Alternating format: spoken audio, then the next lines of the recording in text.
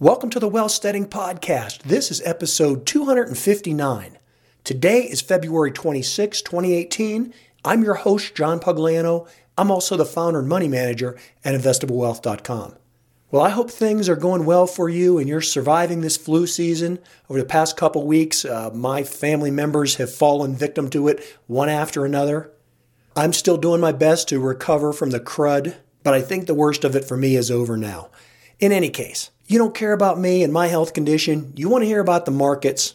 But you know what? In today's episode, that's not what I'm going to talk about other than to go over just a really brief market review. Today, what I want to spend some time on is to talk about people's side hustles and actually to give you some advice different from the conventional wisdom that I'm always hearing about how you should have multiple streams of income and you should have a side hustle and entrepreneur on fire and yada, yada, yada. Well, I'm going to give you a contrarian view on that today.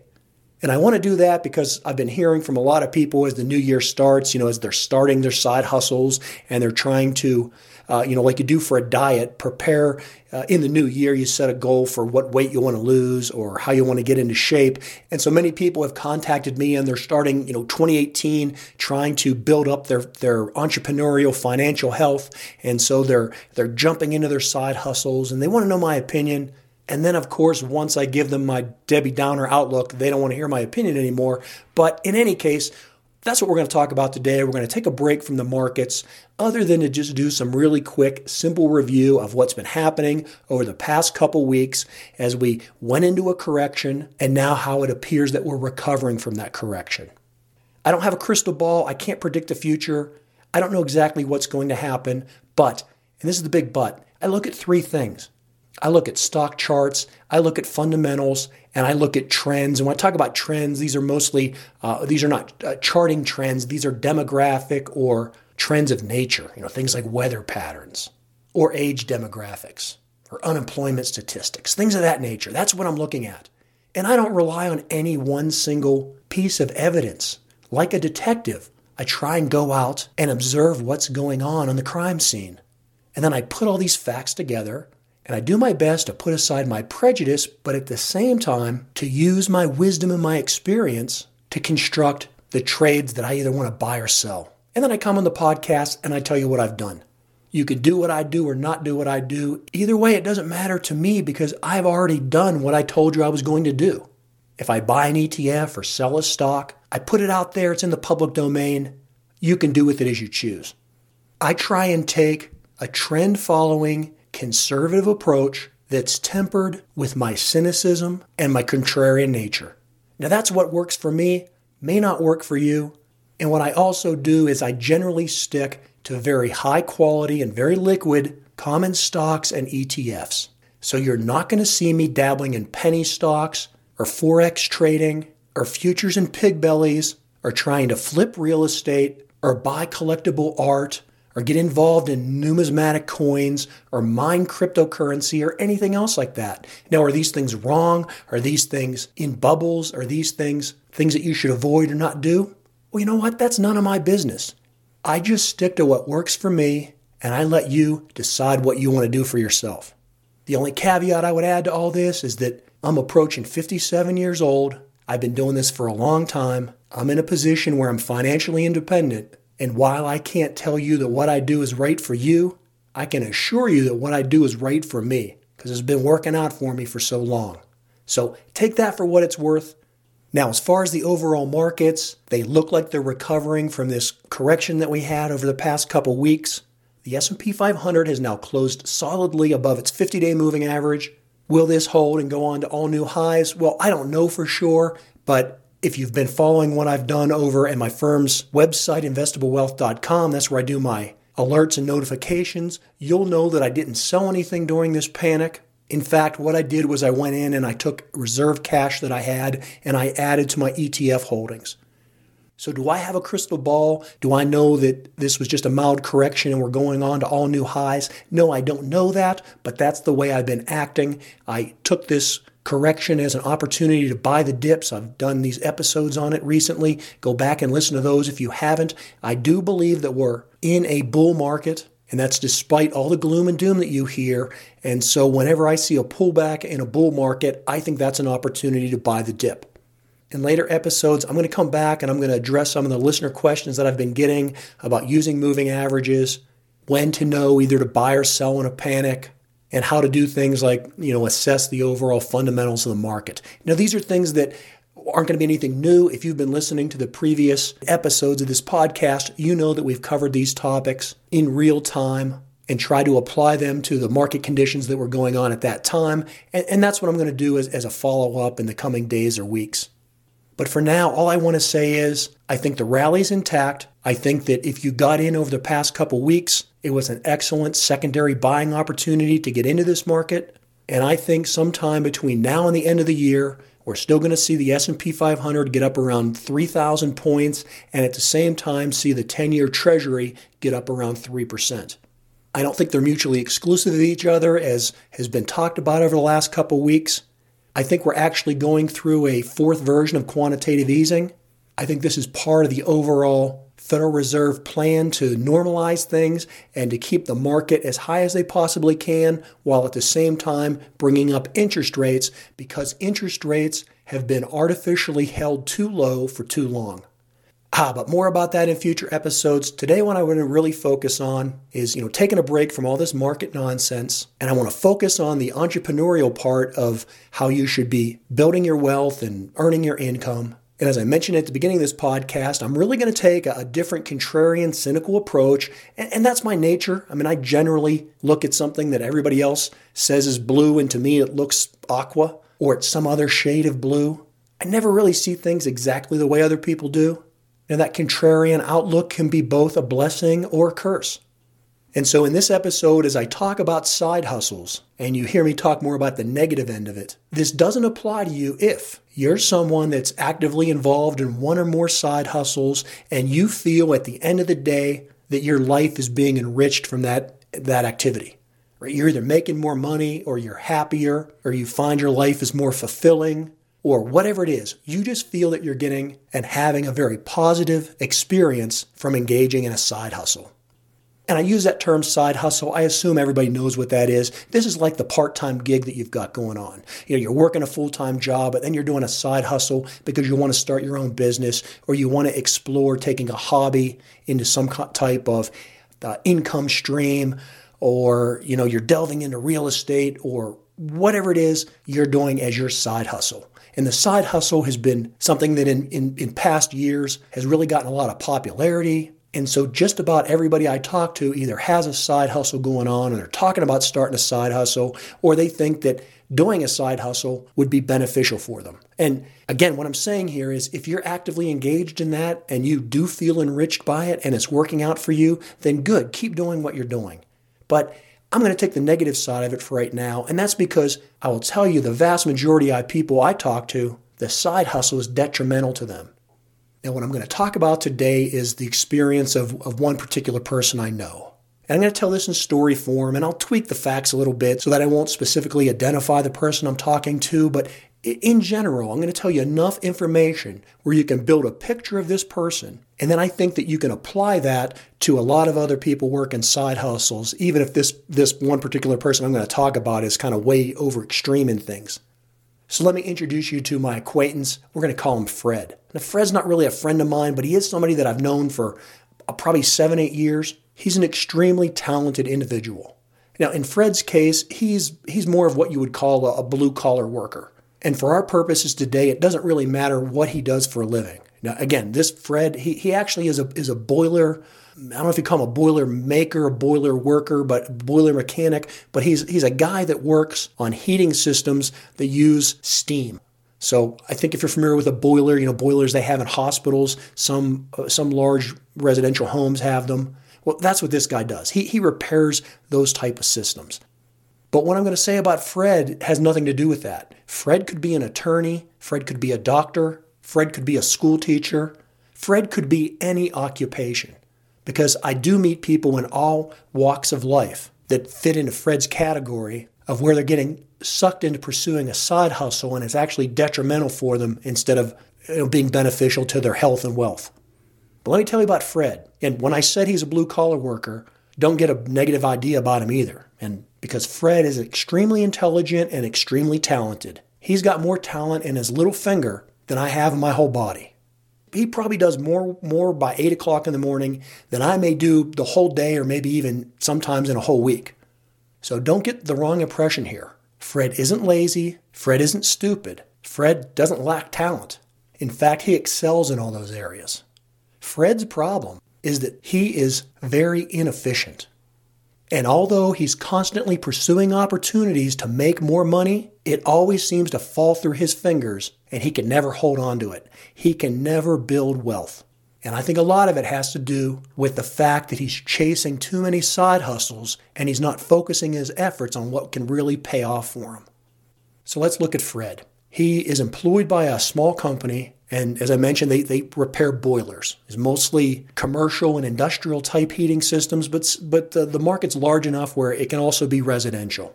Fred's very good at that job. He went to tech school for it. He's been doing it for probably, 15 or more years. He's in his early 40s. He is what you would consider an expert in that field. And he is paid quite nicely for what he does. In fact, again, he's a blue-collar worker, but he is making more money than the average school teacher or, the average person with a college degree. But he's working hard to earn that income. He's getting paid by the hour. He's got to put in a lot of overtime. It's a lot of very physical work. And as he's getting older, that takes its toll on him. And so that's one of the reasons that he's looking for a side hustle. He knows that eventually, his body's going to wear out. He's not going to be able to work as hard as he did when he was younger. And so he's trying to find those multiple streams of income. Fred is also very paranoid about a downturn in the economy that would cause him to be fired or get laid off.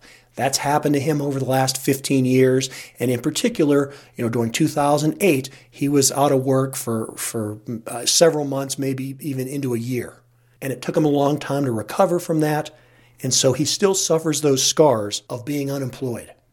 And so, again, that's something that spurs him onto this side hustle. He wants to have something, on the side that should he lose his main job, he can be resilient enough to have this other stream of income coming in to help him get by until the economy, gets better. But here's the problem with Fred's side hustles. They never end up being anything other than a side hustle. He'll pursue one kind of idea for 6 months, and then that'll peter out. And it'll peter out because it probably wasn't a good idea to begin with, or he didn't have enough time to put into it to make it really work. And then that'll make him frustrated, and he'll go looking for the next, place where the grass is greener for the next opportunity. Or a lot of these side hustles involve, skills that he has, but they're not really ancillary to what he does on a day-to-day basis. And this gets down to what I mentioned before about Fred being so talented and so intelligent. You see, Fred can do a multitude of different things. He can tear apart a transmission and rebuild it. He can take a couple pieces of wood and, create some type of furniture or build some kind of a structural, building. He's pretty good with electricity, so he can rewire things. And because he's so good with his hands and he has problem-solving abilities in his mind, he's constantly taking on new projects. And literally, I may run into him one time at the store and I ask him, hey, how he's doing? He's like, oh, I'm buying a new tool because I've got this job over the weekend. I'm rebuilding this transmission and I'm going to make $2,500 on it. The next time I see him, he's headed off to a job for, snow removal. In the wintertime, he's got this contract. He's going to plow some driveways or some parking lots.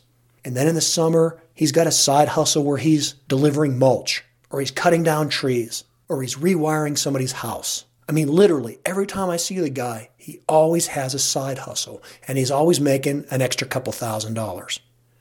But the problem is, he never turns those side hustles into consistent income streams. And oftentimes what happens is that couple $1,000s that he makes, he ends up burning that up in buying new tools or some kind of piece of equipment to, accomplish that job he's on, because then he thinks he's going to get another one just like it and that it's going to result in this, continuing income stream, but it generally never pans out that way. And so he ends up with all kinds of tools and equipment that are just sitting on the shelf and never really get put into full use. And I guess that's the biggest problem of his side hustles, is he never gets a return on his investment. That's why he said that although he's extremely intelligent and he's a really hard worker, He's just not effective. He's not efficient. And again, when I'm talking about with Fred, this can apply to anybody. Doesn't matter what kind of profession you're in. Those of you that are looking for all these jobs on the side and always looking for the next grass is greener opportunity, maybe you should sit back, take a real inventory of what's going on around you, and try and make money in what you're already making money in. Look what your present employment situation is, and look at what skills and abilities you have to either hold that job, or whether you're the employee or the entrepreneur, look at what you're doing and make the assumption that if you're doing it and you've been doing it for some time, and if you're earning an income from it, then you must be, at least better than the average person, or you wouldn't have that job. So you must have some set of skills there. So take those skills and expand them just a little bit. Don't go out and do a total reinvention of the wheeled side hustle simply because you can. Don't go out and say, well, hey, I can make an extra couple $1,000s if I rebuild a transmission this weekend. If you're not in the transmission building business, maybe that's just a time waster for you. Maybe you should be focusing on the fact that you're a boiler mechanic. And instead of going out and trying to do all these extra jobs simply because you can, but is that really beneficial for your business? Is that a good use of your time? In Fred's case, I would say that it's not. That instead of doing all these extra little side jobs, he should be focusing on building an ancillary business around where his main business is, which is fixing boiler systems. And when I talk to Fred about that, he will always come up with a reason why it won't work. Well, it's a cyclical business, or there's a lot of competition, or it's hard to get established, or you can't get the initial contracts that you need to make it a long-term business. Or it's hard to get a line of credit to get the right suppliers, so that you can give yourself enough cash flow to be able to install the boiler parts that you need to service your customers. And then by the time you get paid from them and you got to pay your suppliers, there's just not enough line of credit or cash flow there. And so you can't make the business work. And so he always has an excuse why he can't build either horizontally or vertically within the boiler business. Now, when I say to him, yeah, but that same thing applies to XYZ, right? There's a lot of competition in plowing snow. There's a lot of competition in rebuilding transmissions. There's a lot of competition in rewiring an old house. All these other side hustles that he's approaching have those same restrictions that his Boilermaker business does. It's just that the grass always looks greener, or he's got a friend in that business, or someone approached him to do this. And so, he can't say no because, hey, he's going to make another $2,000. But then when he pursues these endeavors, those roadblocks always come up. He's undercapitalized. He doesn't have the vendor support network that he needs. He doesn't have the cash flow. He doesn't have the line of credit. The business is cyclical, on and on and on. And I would say it almost always comes back to that period in 2008 when he got laid off. And he's got some real emotional scars from that. And he doesn't want that to happen again. And so he'll always come back to the fallback position of, well, I want to have these multiple streams of income because I don't want to get tied to this one cyclical business. And that's when I say to him, in 2008, did your boss fire himself? Did your boss get laid off? And he'll say, no, of course not. The boss never gets laid off. The boss just lays off employees. And to me, that's the real revelation. That's when the light should come on for Fred. That success in Fred's life is not going to come from having multitude of side hustles. That's not where his strength is. That's not where his resiliency is. The resiliency for Fred and for all of us is in building businesses and or having employment skills where you become fireproof. And so if you're the best employee in your industry, you're probably not going to get fired. If you do, you can always go work for a competitor.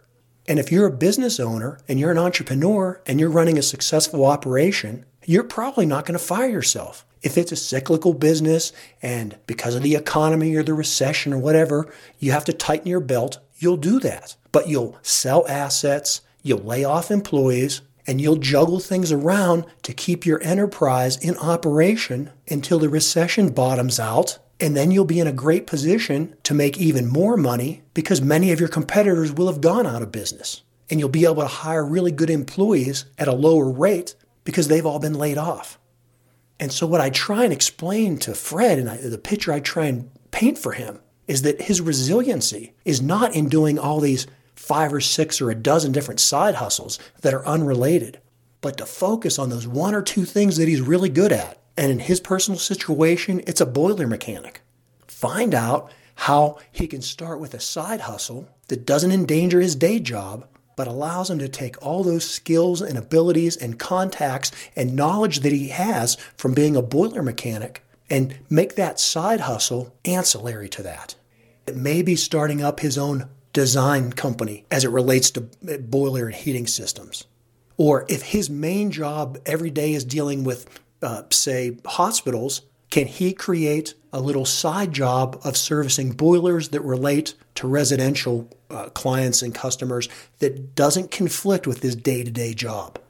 Or those after hours or weekend side hustle jobs that he should be putting together, because when he does that, he's not going down all types of dead ends of accumulating tools and equipment and things in areas that don't relate to his main job. He's sticking to his boiler making, HVAC type business and skills, and he's making small little incremental improvements in that industry. And I think if he does that long enough, that he will have enough small little ancillary jobs where he'll be able to find the right ones where he can get scale, and he can eventually walk away from his full-time job by creating his own niche within that boiler industry. But Fred never pursues those opportunities because he's too close to that industry and he literally can't see the forest for the trees. He's always looking for the next best opportunity instead of focusing and building his side hustle around the one that he's already in. Now again, I just throw this out there for your consideration. If you're doing a dozen side hustles and at the end of the day you feel enriched, you're making money, or you're happier than you would be if you weren't doing them, then by all means, stick with your side hustles.